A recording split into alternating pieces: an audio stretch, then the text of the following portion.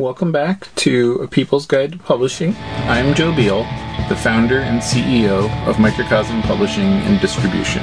I'm also the author of A People's Guide to Publishing, which distills what I've learned from selling millions of books over the past 25 years. I'm Ellie Blue. I'm the editorial and marketing director here at Microcosm. We are an independent mid-list publisher based in Portland, Oregon. We have 14 employees, over 650 titles in print with 20 to 40 new books per year, and we distribute thousands of titles from other publishers.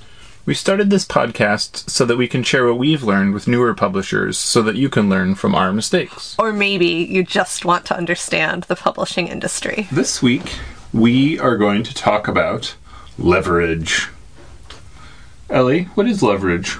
So, I learned the concept leverage from Andy Grove's book, High Impact Management, which is very... That seems a little advanced. Let's start with a lesson that you learned last week while installing ceiling drywall. Got it. Well, yes, I actually learned about leverage as a child on the seesaw. Oh, there you go. That's a great one. And what did you learn?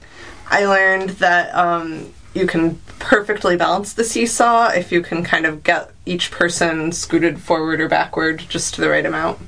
But I also learned that if you ask another young girl when you're 9 and she's 9 how much she weighs, she will probably burst into tears. Oops. Okay. A lot of lessons in that. Sorry, Lauren. Well, here we are. I know. And so... seemingly, these might be disparate definitions or disparate concepts, but really they are not. No, I suppose not. I feel like you're going to be better equipped to give a scientific explanation of how levers work than I am.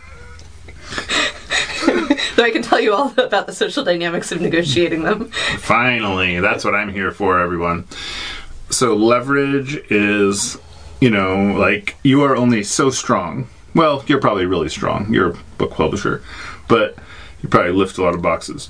But if you had like a lever or, like a bar, you could often use that to much greater leverage than if you were just trying to pry something with your hands. Right, like a crowbar. That's why a crowbar works, leverage. Like it's not making you any stronger. You are only as strong as you are, but it enables you to do things that you wouldn't be able to do without it. So, and it basically, it's like a force multiplier for your strength. Yes, there you go. I mean, and a lever is a force multiplier it's not only just for your strength, it's for anything. Or all kinds of strengths, emotional strengths, So when we talk about leverage in management... Yeah, I was going to approach financial leverage first, but you're right. Financial leverage. Because that's... There's so many things we can do with levers. Right, and so that's basically like, what are the things that you could spend money on that work like a lever to produce more leverage, And in boring people talk, statisticians or accountants would call that return on investment, but that makes it sound really boring, and a lever is actually pretty fun. So think about it in terms of like, when I do it this way, what am I getting out of it? When I do it this way, what am I getting out of it? And that's sort of that's exactly how leverage works. And then you want to repeat your successes and, like you can do things that have minimal leverage. You could do them all day long. But what you'll find out is that pretty quickly over time, the reward of a smaller lever, you would just be better doing something else, even if it's like somewhat helpful. It has to serve a larger goal. And so, in book publishing, sometimes it's like we have a lot of shorter levers that allow us to sell into certain accounts. Even though we don't ever make money from selling those books, we are able to sell them books where we do make money, or we're able to grow into that, or, the way I... Right, like the books where we don't make money are the thin end of the wedge, so to speak. Yeah. And the way I explain it to purchasing is, you want to be getting titles that allow us to shore up those existing, like, healthy, good accounts. You want to get titles that allow us to get into new accounts if we just had enough for them to work with us. And you want to get the ones where, it just gives an opportunity for a relationship that's going stale, to have for the salesperson to have a reason to get in touch with that account. So you have sort of 3 reasons.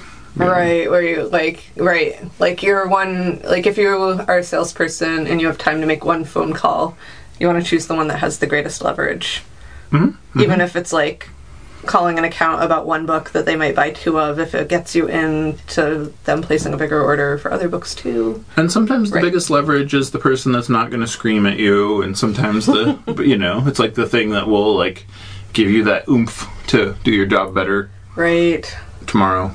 Or sometime, just to feel like you had that, one win today. So what is, what is the best leverage that a book publisher can get for their time and effort? Well, it's I've ran into something this week where somebody claimed to have invented the concept of passive income, but I don't think that's possible because I feel like that's something as old as time, Right, I guess passive income is in fact the best leverage that there is. It's a law of physics. So the best leverage is something that you did years ago that is slowly continuing to have payoffs based on, promotion, marketing, labor, editorial production that you did, 20 years ago. That would truly be the best. Right, and you're making minimal effort now but getting lots of rewards in return. You just have to maintain, and then, from there, it's books that are similar to that book. From there, it's, books that sell well alongside that book, which is a thin difference, but a very important distinction. And then from there, it's, places that you want to grow to, but without being too far from what you're known for. I think we already actually did a whole episode on leverage and management. I think it was how should I spend my time? I forget what it was called. We can try to link to it in the episode notes. But it's, and I feel like it, a lot of, every episode of this podcast is the same. It's really just a matter of explaining the concept in a way that resonates where the concepts connect, because I feel like I have this conversation a lot with publishers where they're I'm just, my efforts are just not paying off. And then I say something, but the thing that I'm saying is, just not connecting. They can't really understand how what they're doing is not futile. And so I need to say it in a way that does connect. So if you like reading books, maybe you do. As a publisher. Maybe.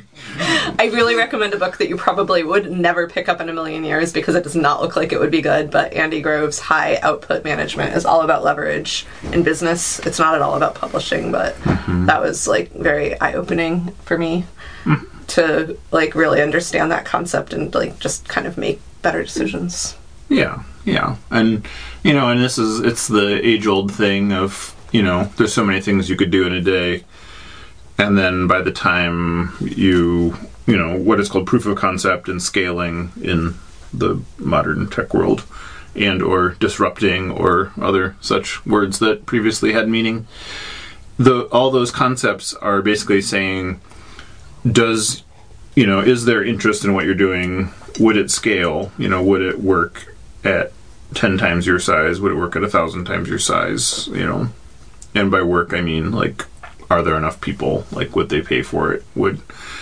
Can you do your liabilities and your income, do they level out? Right, I guess the best example of leverage, or not using leverage we ever found, was that person we met who was a self-published author who could sell her books one by one anywhere she was. She was so good at selling her books one at a time, but she could not get better leverage. She could never find a situation where she could sell 5 books or 10 books or 100 books. Right, because the customer is maybe, on a good day, a customer might be like, oh, I'll take 2, Yeah.